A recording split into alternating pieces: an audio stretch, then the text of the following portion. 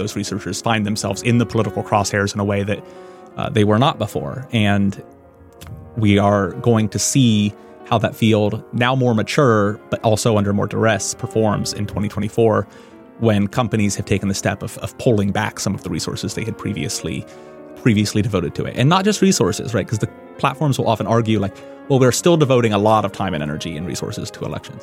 But they're also making policy changes like allowing users to opt out of seeing fact checks on content, right?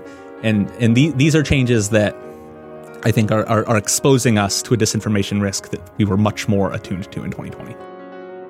I'm Quinta Jurecic, Senior Editor at Lawfare, and this is the Lawfare Podcast, October 20th, 2023. Today, we're bringing you an episode of Arbiters of Truth, our series on the information ecosystem. Over the course of the last two presidential elections, efforts by social media platforms and independent researchers to prevent falsehoods from spreading about election integrity have become increasingly central to civic health. But the warning signs are flashing as we head into 2024. And platforms are arguably in a worse position to counter falsehoods today than they were in 2020. How could this be? To discuss, I sat down with Dean Jackson, who previously joined the Lawfare podcast to discuss his work as a staffer on the January 6th committee. He recently worked with the Center on Democracy and Technology to put out a new report on the challenges facing efforts to prevent the spread of election disinformation. We talked through the political, legal, and economic pressures that are making this work increasingly difficult, and what it means for 2024. It's the Lawfare Podcast, October 20th. The crisis facing efforts to counter election disinformation. To start things off, can you just tell me a little bit about this report that you've helped put together with the Center for Democracy and Technology? Yeah, absolutely. Thank you, Quinta. This report came out of really some initial research that they did in 2022. And I think at the beginning, the thought was really that there had been a lot of innovative efforts in the 2020 election and then in the 2022 midterms to really respond to the issue of election disinformation in the United States, to track it, to build relationships and partnerships between civil society, academia, government, and social media companies to improve responses to it. And CDT wanted to understand what had went well with those approaches, how they could be improved, how they were adapting. But what happened really, and I came on halfway through that process to sort of help them take that initial batch of research and continue it and craft it into the product that we recently released. What happened during that process is that the landscape changed dramatically, and the title of the report is Seismic Shifts, kind of alluding to those changes. Rather than writing a fairly sort of technocratic report about how these partnerships could be administratively or procedurally improved, we wrote a report about a space that's really increasingly under threat and a issue area that's in some ways regressing to one that looks much more like 2016 than even the improvements we had seen by 2020. Yeah, you sketch out a pretty bleak picture, I have to say. There's one point where the report writes, and I quote, "The 2024 election is likely to be the most vulnerable environment for political disinformation that the United States has seen in 8 years." That's pretty grim. So walk me through the different factors here. I mean, from what you're saying, it sort of shifted into this space as you were writing the report. What factors led us to this place? Yeah, absolutely. It is a bit of a pessimistic forecast. That might be an understatement, but I think it's a realistic one, and to the extent it's too pessimistic, it's a corrective to the inclination sometimes to ignore what have become a very serious series of political threats to this field.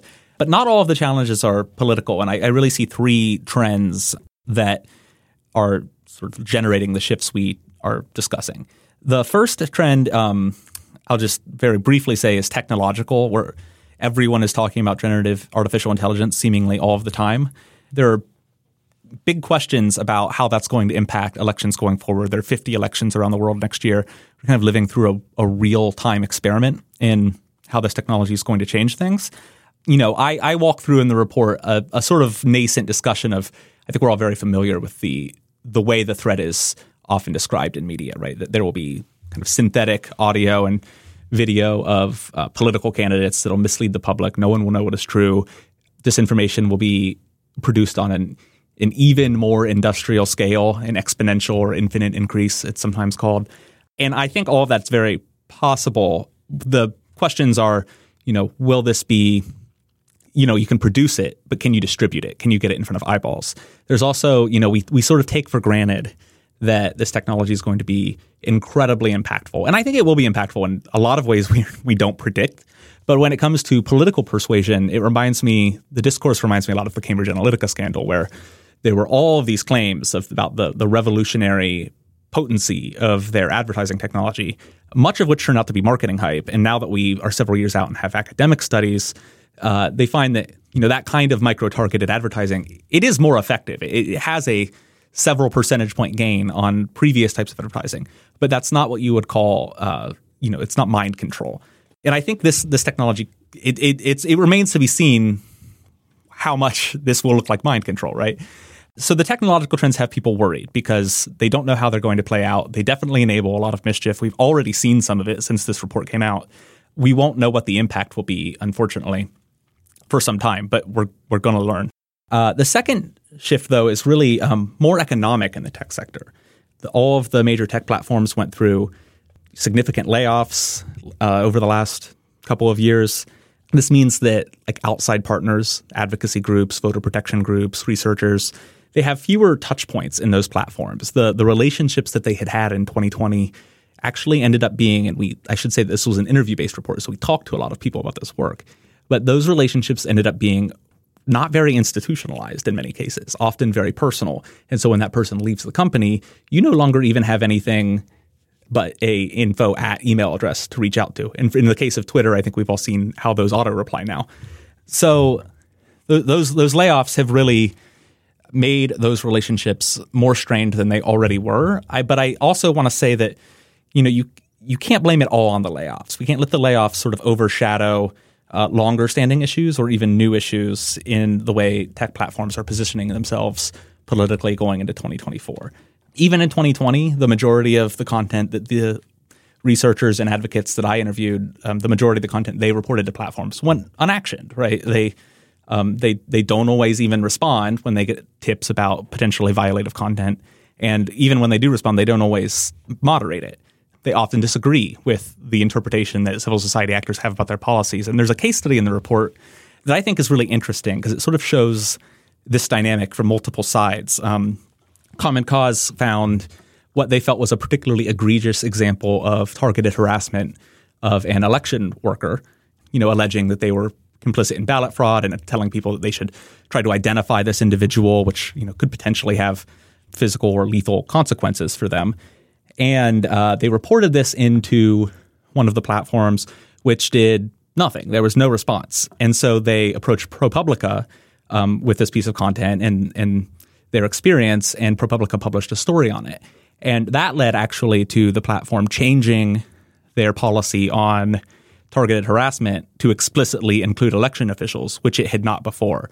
And if you go, the platform was Facebook, and if you go to Facebook's policy changelog, which to their credit they maintain so you can see previous versions of a policy and they highlight what has been changed between them, you can see that very shortly after that ProPublica story was released, they do make a change. The only change between those two versions of the policy is to add election officials to the category of individuals. So what Common Cause, I think, would say is we had to go to media to get enough attention on this for platforms to feel pressured to take action against this content.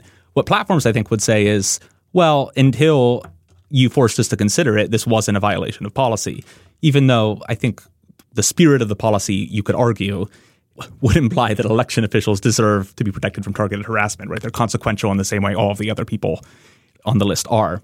Some people on platforms, when I interviewed them, said, it bothers them when they feel like nonprofits use media attention for publicity and fundraising purposes. But in this case, they had to use media attention as leverage to get policy change. And so the dynamic there is, is already strained. And after all of the trust and safety layoffs, I think that kind of dynamic has just gotten worse to the point where some groups are not walking away from these relationships entirely, but really recalibrating their work, putting more emphasis on things like working with election officials, doing counter messaging, and kind of putting fewer eggs in the basket of working with platforms to improve content policy. It's also worth noting that policies have changed. Platforms have rolled back policies against denying the results of the 2020 election. All of the platforms that banned Donald Trump after the January 6th insurrection have allowed him back on. They didn't have to do these things, right? And these are actually steps backward from a trust and safety standpoint, I would argue, and just show that, those aren't things that are affected by layoffs, right? Those are policy judgments that platforms are making. They also kind of bring us to a point I'd like to make about Twitter, which is Twitter often gets a lot of press coverage, especially since Elon Musk's takeover of the company, for taking controversial actions like letting Trump back on or like very dramatic workforce cuts. But other platforms will then often take the same or similar action later with sort of less coverage. So Twitter, in a way, actually is providing cover for things that are more industry trends than Twitter specific. It also brings us to the third set of trends these groups are facing, which are the political trends. You have Elon Musk releasing the Twitter files, the so-called Twitter files, which are then cited by Jim Jordan in House Judiciary hearings. He then issues subpoenas to several researchers, especially those at Stanford and the University of Washington, who were part of the Election Integrity Partnership. And we should say that while we're recording this, Jim Jordan is perhaps moving toward becoming the Speaker of the House, so that pressure may only continue. Yes, if I do not refer to him as Speaker Jordan, it's not a sign of disrespect so much as a sign of me being in a podcast studio without access to breaking news, literally happening as we speak. But yeah, so, there's all of this sort of political backlash around the enterprise of not only content moderation at tech platforms, but independent researchers who are trying to improve the practice of content moderation and protect our elections from disinformation, mostly coming from actors on the political right who have been sort of complicit in spreading election disinformation themselves, right? People who are complicit in the big lie about the 2020 election. This is accompanied by a campaign of other legal and rhetorical harassment, hit pieces from hyperpartisan media, online trolling, frivolous lawsuits. If for those who work at public universities, they can be burdened with sort of superfluous FOIA requests. All of this takes them away from their work, requires their time and energy to respond to, makes their institutions sort of, risk-averse institutions like universities have to think about how to support this work. And for some people, it has particularly high costs. People like former Twitter integrity head Yoel Roth, or Nina Jankowicz, who was very briefly the head of the Disinformation Governance Board at DHS, who come under physical threats for the work that they did. All of this creates a sort of chilling effect in the field, and people are really worried about whether or not foundations will be as willing to fund this work going forward. How will they be able to interact with government partners when if you say the wrong thing in an email, that could end up in front of Congress, right? It really makes you question whether or not those relationships are sustainable in 2024 now that this work has been so thoroughly politicized. So there's a lot there, and I want to make sure we dig into all of it. But before we do, I think it would be helpful to kind of rewind the tape a little bit and take a look at what took place in this field in 2016, 2020 to kind of situate us about where we are relative to those places when we head into 2024. And so the report describes the 2016 and 2020 elections as, and I quote, a startup phase for these sort of efforts to protect information integrity during elections. Tell me a little bit about that. How does this field really, sort of developing profession in a sense, develop over the course of preparation for and in response to 2016 and 2020? Oh, what a great question, and what a great chance to talk about myself and my career. So I started paying attention to disinformation as an issue, what I consider to be kind of early as a young think tank staffer at the National Endowment for Democracy. And we were really interested at that time about how big authoritarian governments overseas were projecting themselves outward. And I got to tell you, in 2013, it was hard to find a sympathetic ear on that topic in Washington. People did not take the issue seriously, which it did start to gain traction after the initial outbreak of the war in Ukraine, when there was a lot of press coverage about Russian disinformation in that conflict. But it's really the 2016 U.S. presidential election that catapults the issue of disinformation to the political forefront. Important to note that disinformation, especially even social media disinformation, was not invented in the 2016 U.S. election, right? You can find examples from Kenya, from Syria, from many other political contexts where this is percolating, but 2016 U.S. election is the big one. And in the aftershock of that election in 2017, you suddenly have an entire sort of industry of open source intelligence analysts emerge who some of them then go to work for platforms directly. Some found their own research groups. Some are based in universities. Some work in the private sector, some in the nonprofit. But they're all hunting for, online, disinformation campaigns, troll farms, just other forms of digital propaganda. And that process leads to both a lot of policy change.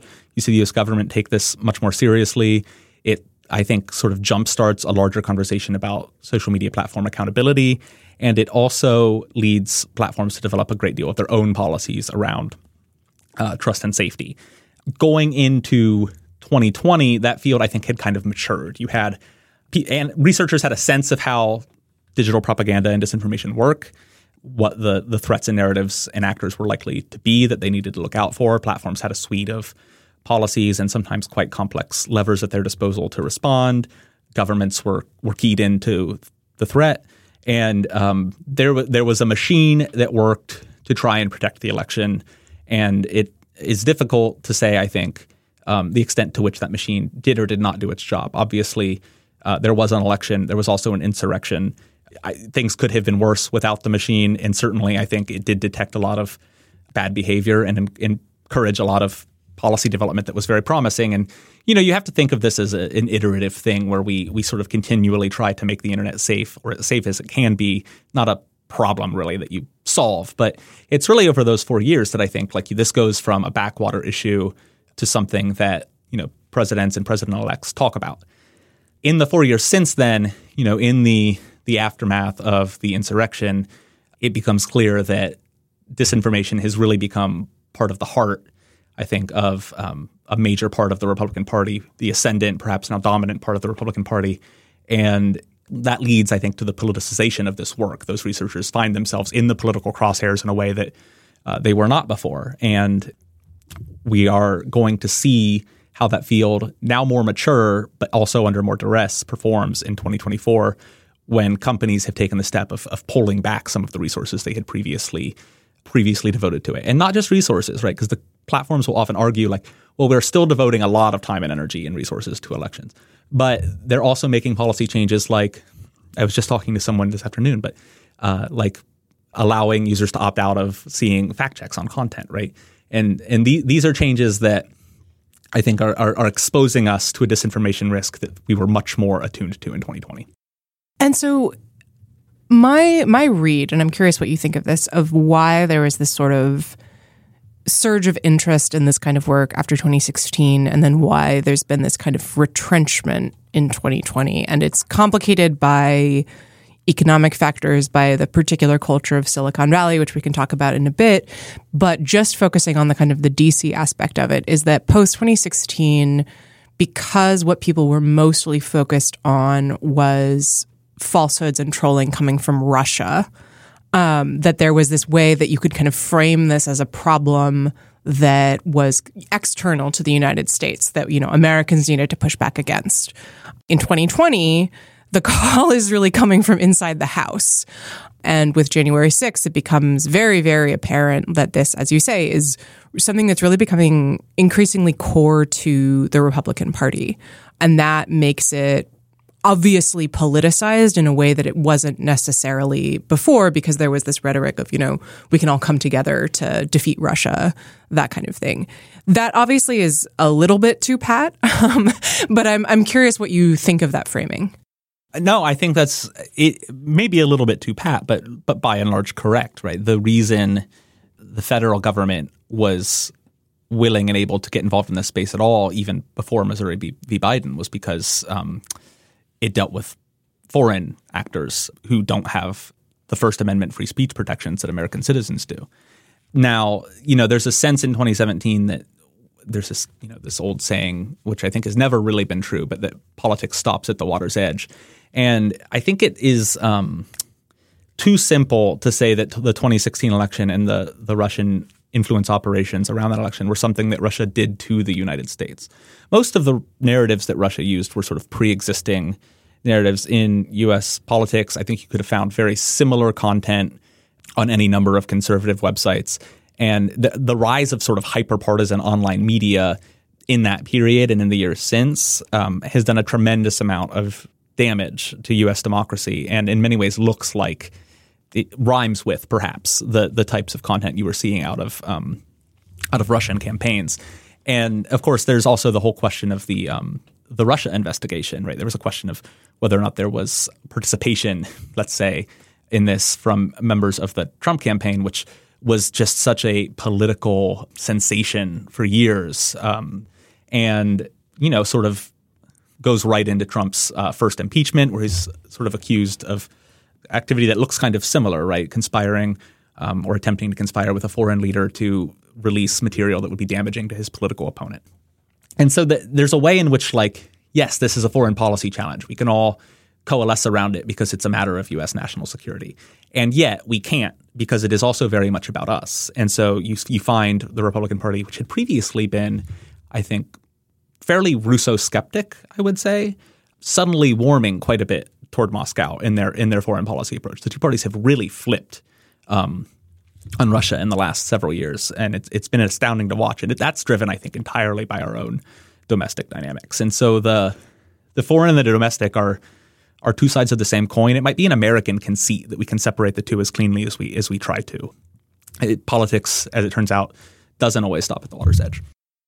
So you mentioned Missouri v. Biden, and I think that's a really key kind of touch point in understanding the political and the legal aspect of what we're talking about here. Can you tell our listeners a little bit about what that case is and where it came out of?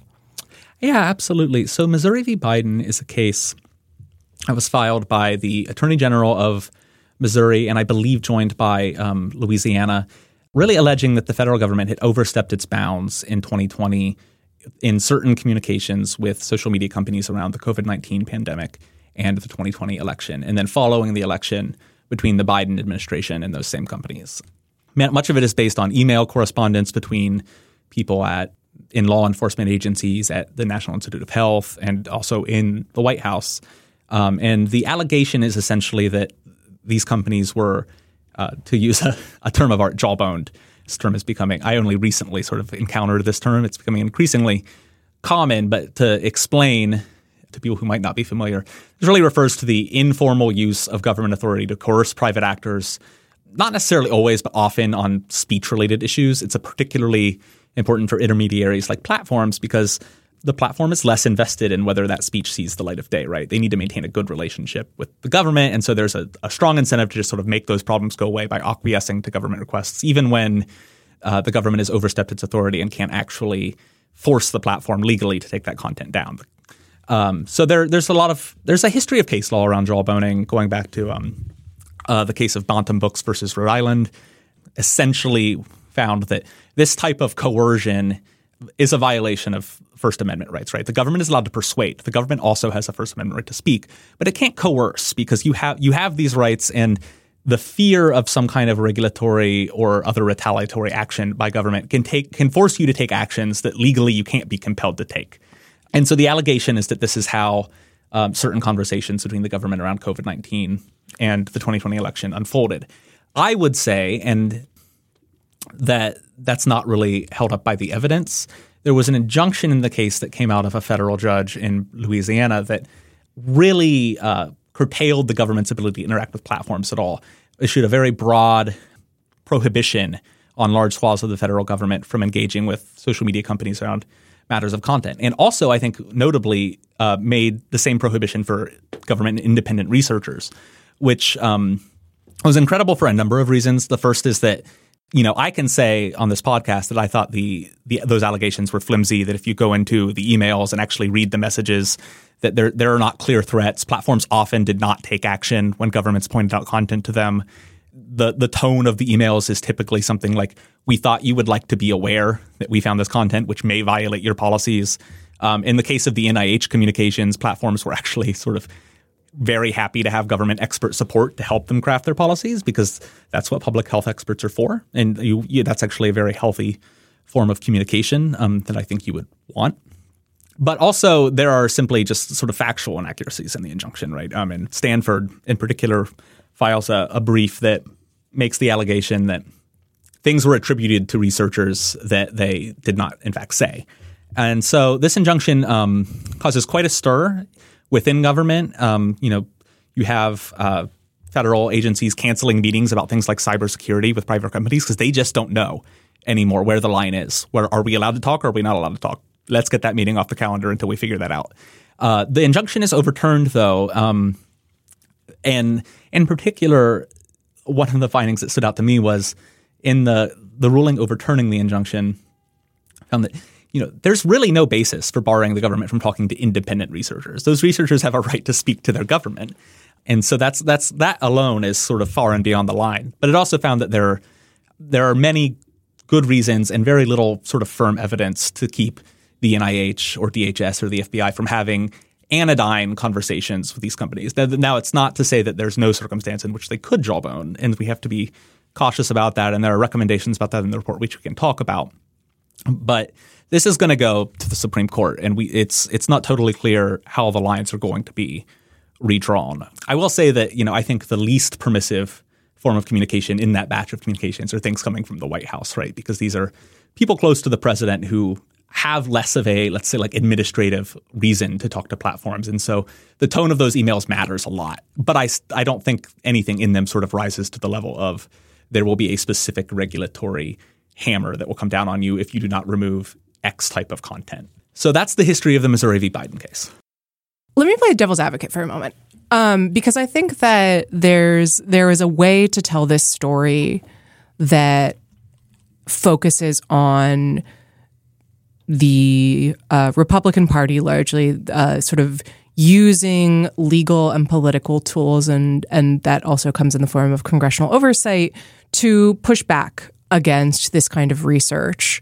There's another way you can tell this story, which I'm sure is the way that the Missouri Attorney General would tell the story, that Representative or perhaps Speaker Jordan would tell this story, that focuses on, the fact that these are private platforms that are responsible for sort of curating an enormous amount of public conversation that's happening about issues of public interest. They're having these discussions with private researchers and with the government. And, the people should know what those conversations are. That there are, legitimate concerns here about transparency. There might be legitimate concerns about, when we're talking here about disinformation broadly, which, as you acknowledge in the report, is sort of a difficult term to pin down. And I guess the listener should imagine an asterisk every time after we say that. But, when you say we as a platform want to take down health disinformation, for example, how do we define what that is? Is that acceptable that we have that definition hashed out between a private platform and private researchers and, maybe the White House behind closed doors? So wearing my devil's advocate hat, right, you can say it is actually really important to kind of push to hold this process up to the light a little bit. How would you respond to that? I actually think that's very reasonable because it doesn't take much to imagine the shoe being on the other foot, and the fear that many Americans would have if, an a liberal populist president were again in office and empowered to use this same type of pressure to push the platforms to take certain actions. And we don't even have to imagine it, actually. You remember after Facebook decided to label one of former President Trump's posts about the Black Lives Matter protests, in which he said when the looting starts, the shooting starts. Was it even a day before an executive order came out that asked the federal government to review the Section 230 intermediary liability protections that platforms enjoy? Now, that didn't stand and was later overturned, but what an overt attempt to punish platforms. Platforms have a First Amendment right to moderate content, and they have a First Amendment right actually to do it in a way that they see fit. That is both to our benefit and bane, I think, because I have a lot of opinions about how platforms should moderate content, and I can't make them do it, right? And that bothers me as much as it bothers anyone else. But it's also very good because it means I can't make them do it, and people who disagree with me should take great comfort in that, just as I take comfort in the fact that they can't make them do it. Now, what would it mean to hold these conversations up to the light? I think it would be wise to hammer out some kind of, whether through legislation, regulation, voluntary disclosures by the platform. Tell us when our government talks to platforms about content. Let us read the emails. Maybe establish a better process than email to report this type of content in, so people can make the decision as to whether or not this has gone too far. I do think as a public we have a right to question that. I don't happen to think it went too far in this instance, but for the future, I would like to see that safeguard explored. And platforms have done this for past issues, things like government requests for personal data around the world, right? They will publish the number of requests they get and where, and I think how many they complied with. That, to me, whatever mechanism is most appropriate to disclose that type of information, it seems reasonable to me to do so, just to ensure that the threat so many people were worried about doesn't come to pass. But I also think it's really important to remember, I'm invested in that because I think it will prevent future abuse. I don't think doing that will diffuse the political allegations the platforms are facing from the right. I think it's really telling that you hear a lot about the First Amendment right of Americans to speak and how private platforms are infringing on that right, when private platforms do have a right to moderate content. And there are also bills coming out of places like Florida and Texas that are trying to tell them how, right? Trying to prohibit viewpoint censorship, whatever that means. Are there really no viewpoints that you think should be stricken from the internet? What about ISIS propaganda, right? It gets really messy once you get into specifics.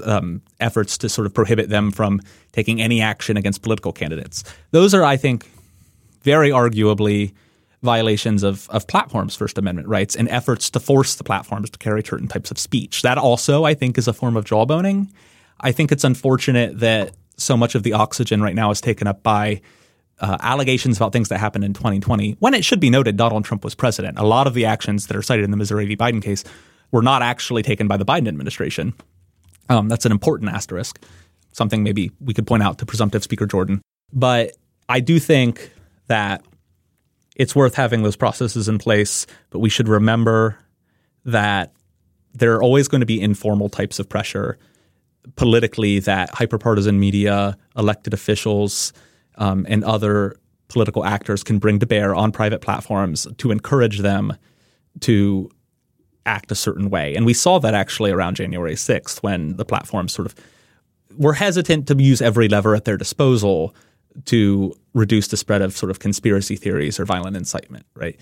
And they were very aware in the years leading up to the 2020 election that certain actions, certain policies might come down on far-right media in ways that could attract political ire from the right. And so they do things like include Breitbart in their news partnerships, or they remove strikes behind the scenes against conservative news outlets and find policy justifications for doing that. And they're very aware that the hammer could come down from the right and they could be punished for taking too strong an action, even though they have to take some action to appease the rest of American society. And so we shouldn't pretend that political dynamic is going to go away just because we make some procedural improvement. So I want to talk a little bit about the specific effects that this kind of pressure has. Because if we're talking about, let's say we want more transparency, we want procedural reforms, that is asking for something very different than it seems like a lot of these political efforts are pushing for, which is for it just to stop. And to some extent, it has been successful in shutting a lot of work down, both sort of along official channels and just in terms of threats and harassment, unfortunately. So can you tell me a little bit about what you found in that space, in that aspect of your report? Yeah, I think people point to what happened to Nina Jankowicz as an early example, maybe sort of patient zero in a sense, of how this type of pressure can actually end counter-disinformation efforts, right? In this case, the Biden administration folded to pressure to shutter a DHS body, which was really a coordinating body, right? It has a kind of unfortunate name, the Disinformation Governance Board, which does sound somewhat authoritarian. But really, the point of this board is to coordinate intelligence across a handful of federal agencies and working groups. It has no real power to censor anything. But it attracts the attention of conservative media, becomes a talking point. And Jankowicz, the woman who was supposed to run it, becomes like a regular fixture on Fox News, is now suing Fox News for defamation. At one point, she hires a private investigator to monitor mentions of her on the deep web because she's afraid of being targeted by far-right activists. That investigator, after a week, is so concerned that he tells her to leave her home. And then, in a matter of weeks, that board is shut down. And, Jankowicz, I think, is sort of offered a different position at DHS, but decides to step away from public life. So we lose a public servant out of this, right? And I think to this day, Nina still probably looks over her shoulder when she walks out her front door. She has continuing legal problems with restraining orders, and the consequences aren't over for her yet. Yoel Roth, I think, would tell a similar story about what happened when he crossed Elon Musk, and Elon Musk released part of his dissertation on kind of the internet and sexuality, but then made allegations that Roth was advocating for pedophilia, which he was not. Go read his dissertation. Can't believe I have to say that, but Roth also has to flee his home, and then is later called to testify before the Judiciary Committee and answer for a litany of alleged sins against speech at Twitter. And so those people, they have really paid a human cost for this work, and that could come for other researchers as well. Most of them have faced a lower category of cost, which are sort of costs in money, time, legal headaches, and maybe just sort of fear. That has not deterred the highest profile of researchers from doing this work. They still care deeply about it and are still out there fighting that fight. They exist within institutions that are sometimes risk averse, and maybe there's always the possibility that those institutions might not stand by them. I don't think that the universities in this instance have done that. I think actually the opposite. But in interviews, people complain to me about the types of support and advice they got from institutions which are risk averse. And in particular, they said PR playbooks aren't well drafted for this type of persistent adversarial pressure from the media. PR playbooks are kind of designed to hold out until a bad news cycle blows over. The thing about this kind of adversarial activist attack is that it doesn't blow over. And one of them told me actually that you will be forced to respond at some point to the allegations. The longer you wait, the less control you have over which allegations you respond to and how. And so they're learning, kind of ironically, after years of studying disinformation campaigns, they're now learning how to survive as victims of one. That's been a learning curve for both them and their institutions. And one of the recommendations from the report actually is to invest more in shared strategies for coping with those problems, as well as shared legal resources, because when you get those subpoena requests, or when you get those FOIA requests, or when you get a frivolous SLAPP lawsuit, often, they have to find some kind of pro bono legal representation. They don't have budgets in their grants for this. That could bankrupt a small organization or one that's not well connected enough to find that. And there's not exactly a pool of lawyers who are easily contactable and ready to do this work. Maybe there should be. So we've been looking at things when talking about the sort of political pressures from outside the platforms in terms of pressures from politicians looking inward, and also pressures on these independent private research groups and consortia of different groups. And then you also mentioned the sort of economic pressures within platforms and on platforms. And I think that's worth digging into more as well. Because as you said, there's sort of tech companies as zero interest rates are no more. They're feeling the belt tighten a little bit. Trust and safety teams are often the first to go because they tend to be a big cost and they don't obviously bring in a lot of money. But as you also pointed out, this has kind of gone along with Elon Musk taking over Twitter and sort of making I think it's fair to say at this point, destruction of the platform's content moderation capability is kind of an ideological project. Do you see those two strands as interwoven, the sort of economic and tech ideological, or are they coming from different places? How do they interact? That's a great question. I'm not sure I've considered it in great detail before, but certainly I don't buy the idea that financial pressure has forced companies like Facebook or Google to make deep cuts to trust and safety teams. They can sort of choose which teams they cut from. They also cut from HR recruiting teams and other teams. I think it's important to note that trust and safety teams, it's sometimes said that they were cut especially deeply, but at Facebook and Google, people told me actually that that's not really true, that the cuts were pretty proportionate. Twitter is the most financially exposed of the platforms. The cuts were deepest there. But it's important to remember that this was when Facebook was pivoting to the metaverse, right? They seemed to find plenty of money for metaverse research. And I haven't spent any time in the metaverse recently. I think that money would have been better spent on trust and safety staffers. So, I mean, I think it's a handy excuse in some ways to sort of divest from an area that is both a cost center and kind of a political headache. Now, they were also looking to reduce headcount because, the days of zero interest rates are over. The COVID sort of tech stock boom had ended. They probably did overhire to some extent, but I think they're also looking to reduce the footprint of those workers in their organization because they've gotten just nothing but headache for those investments and the thorny issues and failures that they spotlight. Now, for Musk, I do think it's ideological. I think that it would be hard to find a practical angle to Musk's acquisition of Twitter. He's done nothing but lose money. He's, as you said, I think just sort of dismantled not only the trust and safety team at Twitter, but sort of the entire social value of the platform. I mean, I left Twitter shortly after Musk's acquisition, and I don't regret it because the people I talk to are still there. Just every week, it seems like it sort of descends further into, madness and obsolescence. Musk was very overt when he took over Twitter that he saw Twitter's trust and safety team as a problem. That, one of the first, I think the first action he took was to fire Vijaya God, right? He kept on Yoel Roth longer than anyone, I think, expected, including probably Roth himself. But ultimately, that relationship was not compatible, and they parted ways, and Musk burned him very publicly, as I described. So, and we should say God was the general counsel and the head of trust and safety at Twitter, correct? Yeah. And also testified at the Judiciary Committee. Just the act of giving the Twitter files to journalist Matt Taibbi was a political action, right? Meant to feed a narrative, and I think quite successfully did feed a narrative about government censorship and the woke mob.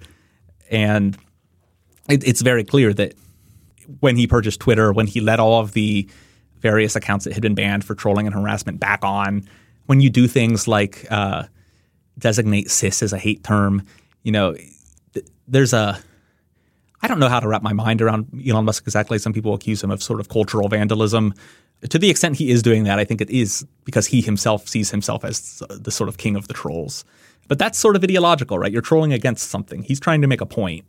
I think that point could be very self-serving. Maybe he's a true believer in it.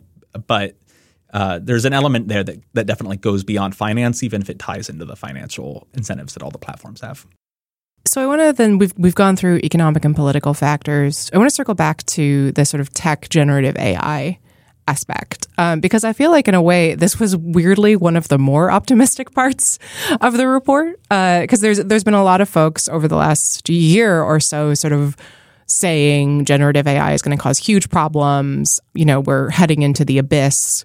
This is going to allow people to produce falsehoods and distribute them at a mass level.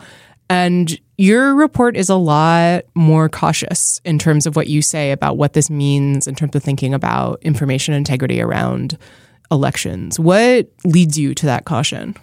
Yeah, thank you for asking. And I should say that CDT and I went through the section on generative AI several times very carefully to nail that cautious tone. So it really pleases me that you describe the tone as cautious. We're trying to raise questions and concerns without wading too deep into alarmism, but also without coming off as playing sort of devil's advocate or as being contrarian. All right, we're trying to make a sort of principled point about balance. You say we've heard a lot of alarmism about elections falling into the abyss because of generative AI, and that my take is optimistic. Is it optimistic to say that we might already be at the bottom of the abyss?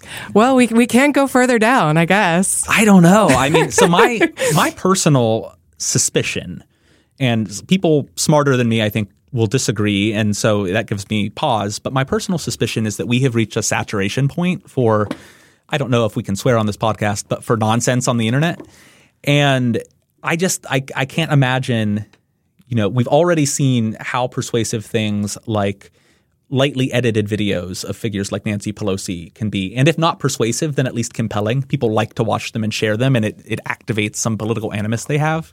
And that animus is enough to motivate someone to show up to Nancy Pelosi's home with a hammer and attack her husband, right? So we're already in quite a bad place. There's also already so much content that there's more disinformation on the internet than any one person can consume in 24 hours. So when we write that the supply of disinformation will be infinite, well, I can't consume infinite information. I don't have infinite time. And so you get to this point about production versus distribution, and other people have written about, well, will generative AI increase the ability to distribute disinformation, to get it in front of eyeballs? It's not totally clear that it will. Some people talk about like, well, it could be used to more effectively micro-target. We're already using AI to micro-target, right? Micro-targeting isn't done by humans with little wrenches in a lab. We're using AI to do micro-targeting. And we've already had the conversation about the political effectiveness of micro-targeting. As I alluded to at the beginning of this podcast, it was the Cambridge Analytica scandal.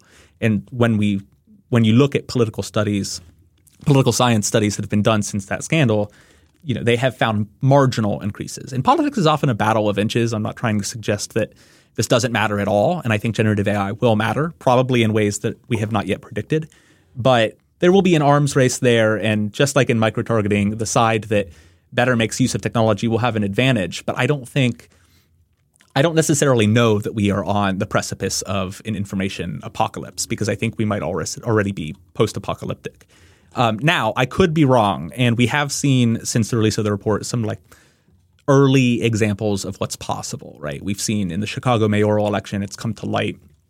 The story has gotten more press recently that there was a synthetic audio clip of one of the mayoral candidates talking about police brutality in a way that he never said the words, but they were damaging to his campaign. And we don't know if that was determinative. There's not like a study of impact on that. Probably that race would still have gone the way it did. But it happened, right? When you saw the sort of panic around deepfakes a few years ago, around deepfake video, it was hard to find examples, actually. It's no longer hard to find examples. And so we're going to live next year through 50 countries having elections, a real-time experiment, and whether or not this is going to be as bad as people predict. I think the jury is out. I think that we might find that we are already so polarized and so disillusioned, at least in the United States, that it might be difficult to get worse. And I don't know if that's an optimistic or a positive take. I guess, though, the caveat there that I should also raise is there are many people outside of the United States for whom perhaps things can get worse, or they may not have the protections we have, and they're worth thinking more about. Yeah, that's an excellent point. We've been focusing in the U.S. on this conversation, but I think Frances Haugen said that the U.S. gets the best version of content moderation as the product. The platinum standard. Exactly. So downgrade it from there for everywhere else. So, all right. So we've talked about a number of factors that could contribute to information apocalypse or help, continue the irradiated wasteland that is our post-apocalyptic informational world. What, in your view, just looking at the sort of landscape heading into 2024, what is the kind of nightmare scenario in your mind that could come to pass given all of these trends? And after that, I'm going to ask you about your suggestions in the report to avoid that. But before we want to get there, I want to lay out what it is that we're trying to avoid. Yeah, I think the specter of political violence is still with us, right? And you could see, given the recent changes in election administration law in states around the country, you could see states that have disagreements about whether or not to certify elections, and disagreements between individuals on county boards of election, disagreements in state legislatures, legal uncertainty about how to certify competing slates of electors.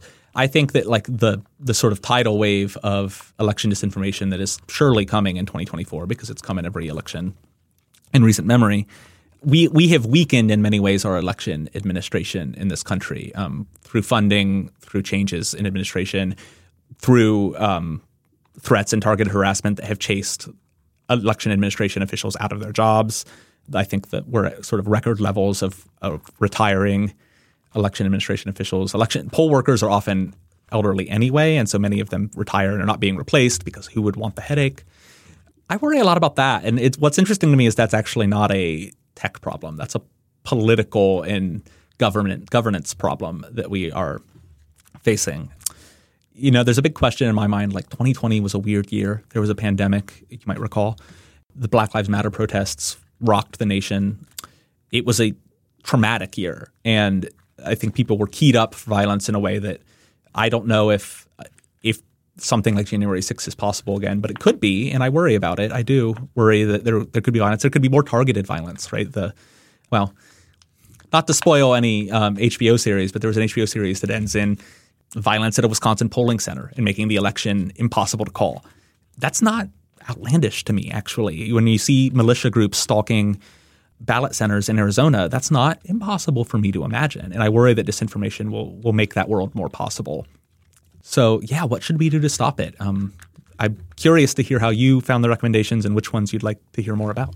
Sure, absolutely. I mean, I will say I was most struck by a line in the report saying, many researchers, this is a quote, many researchers recognize that technology is not solely responsible for disinformation. It's a reflection of deeper societal ills, which will ultimately require combining solutions within the technology sector with solutions beyond it. And the report then points to reforming the first past the post primary system, to, things like ranked choice voting, to looking at the decline of local news. And I think that, that really struck me because I do feel like so many times these reports, will understandably focus on solutions to the fields in which they're looking at. But of course, it's only one relatively small portion of a much bigger problem. That said, I think it's also a mistake to say, well, therefore, there's nothing that we can do. That there is an element of, focusing on this specific area, we can figure out specific things that might really help make a difference. So we've talked a little about some of the proposals that you touched on already in terms of thinking about creating sort of support or PR or legal defense groups for researchers who are targeted in this way, perhaps the importance of transparency measures in terms of communications between the platforms and government to increase trust. I think one of the key recommendations that you have has to do with thinking about election disinformation as something that doesn't need to happen just in advance of an election, but something that needs to happen round the clock, essentially. This is not, something that clicks on and off. Can you tell me a little bit about that? Yeah, as I said, this report was heavily informed by interviews. And one of the interview quotes that really stuck with me was that there's never a time when the franchise is not under attack. If you look at the changes to election law and the pressures on the election system over the last 3 years that I just discussed, they are all motivated by the big lie, by election disinformation from 2020, which I should again note is now permissible to spread on most major platforms. The overhang of that is tremendous, and it means that you can't stop combating that narrative just because the election is over, because it is being used to undermine the next election. Our elections are perpetually under assault from these kinds of narratives. And I should say that, one of the things that we saw in 2020 is that a lot of platforms wound down, as you found in your own work, wound down their efforts after the vote took place, which helped set up the circumstances for January 6th. That's right. And, in 2022, what do you see? You see a lot of politicians running for Secretary of State or governor or other consequential posts where they sometimes will have direct oversight of elections, where their campaign is motivated almost entirely by the idea that the 2020 election was stolen. Let's see. Were there any other particular recommendations you wanted to talk about? Well, I wanted to say on you flagged the recommendation about kind of widening the aperture beyond the tech sector. And that recommendation, I see it as in there to do two things. The first is to ward off strawman arguments. It is very common in this field for me to talk about social media disinformation and then to be reminded that, there's a lot of disinformation on broadcast media, in print. It's sort of difficult to isolate one part of the information environment out from all the others and demonstrate its impact in isolation. I fully agree with that and wanted to acknowledge it just because, let's take that off the table. There are reasons to focus on reforming social media. I do think there are probably independent effects that should be studied and responded to. So let's just get that out of the way. The other thing I wanted to do, though, is really encourage people in this field to think beyond tech about the way their work interacts with the rest of the political system. Because I do think things like gerrymandering, the first past the post primary system, just the way we elect our representatives in this country incentivizes a type of political rhetoric that has this negative feedback loop, right? I know that if I'm running for office and I'm a Republican running for state legislature, I have to win the base because they turn out to vote in the primary. That means I need to move to the right. If I say something extreme, I'm rewarded for it, right, with attention. The reason I have to do that is because we have a sort of two-party system that rewards, essentially movement to the fringe. And social media, I think, just amplifies those tendencies, right? Encourages sensationalism, extremism, combativeness, contentiousness. And it's really interesting, I think people think this is because we've sort of self-sorted into ideological camps, but there's a really interesting study on Twitter that actually finds that, no, people see people from the opposing political aisle all the time on Twitter, and they hate it. They see content from the other side in a forum that is designed to promote conflict. I think our whole sort of political and media system is designed to promote conflict, and that goes beyond social media. We have to think about the interplay there. To sort of paraphrase a recent essay by Evgeny Muratsev, technology critics are paid to think about technology. They're paid to criticize technology. But that doesn't mean that all of the problems they observe are solely technological, or that the best way to respond to the negative externalities of technology are always in tech policy. And I really want to sort of take a step back and think about, well, how do we help not just social media, but our democracy at large? All right, we're going to leave it there. Dean, thank you so much for coming on. Thank you for having me, Quinta. It's always a pleasure. You've been listening to Arbiters of Truth, a Lawfare podcast series on the information ecosystem. The Lawfare podcast is produced in cooperation with the Brookings Institution. You can get ad-free versions of this and other Lawfare podcasts by becoming a Lawfare Materials supporter through our website, lawfaremedia.org/support. You'll also get access to special events and other content available only to our supporters. The podcast is edited by Jen Pacha-Howell, and your audio engineer this episode was Noah Mosband of Goat Rodeo. Our music is performed by Sophia Yan. As always, thanks for listening.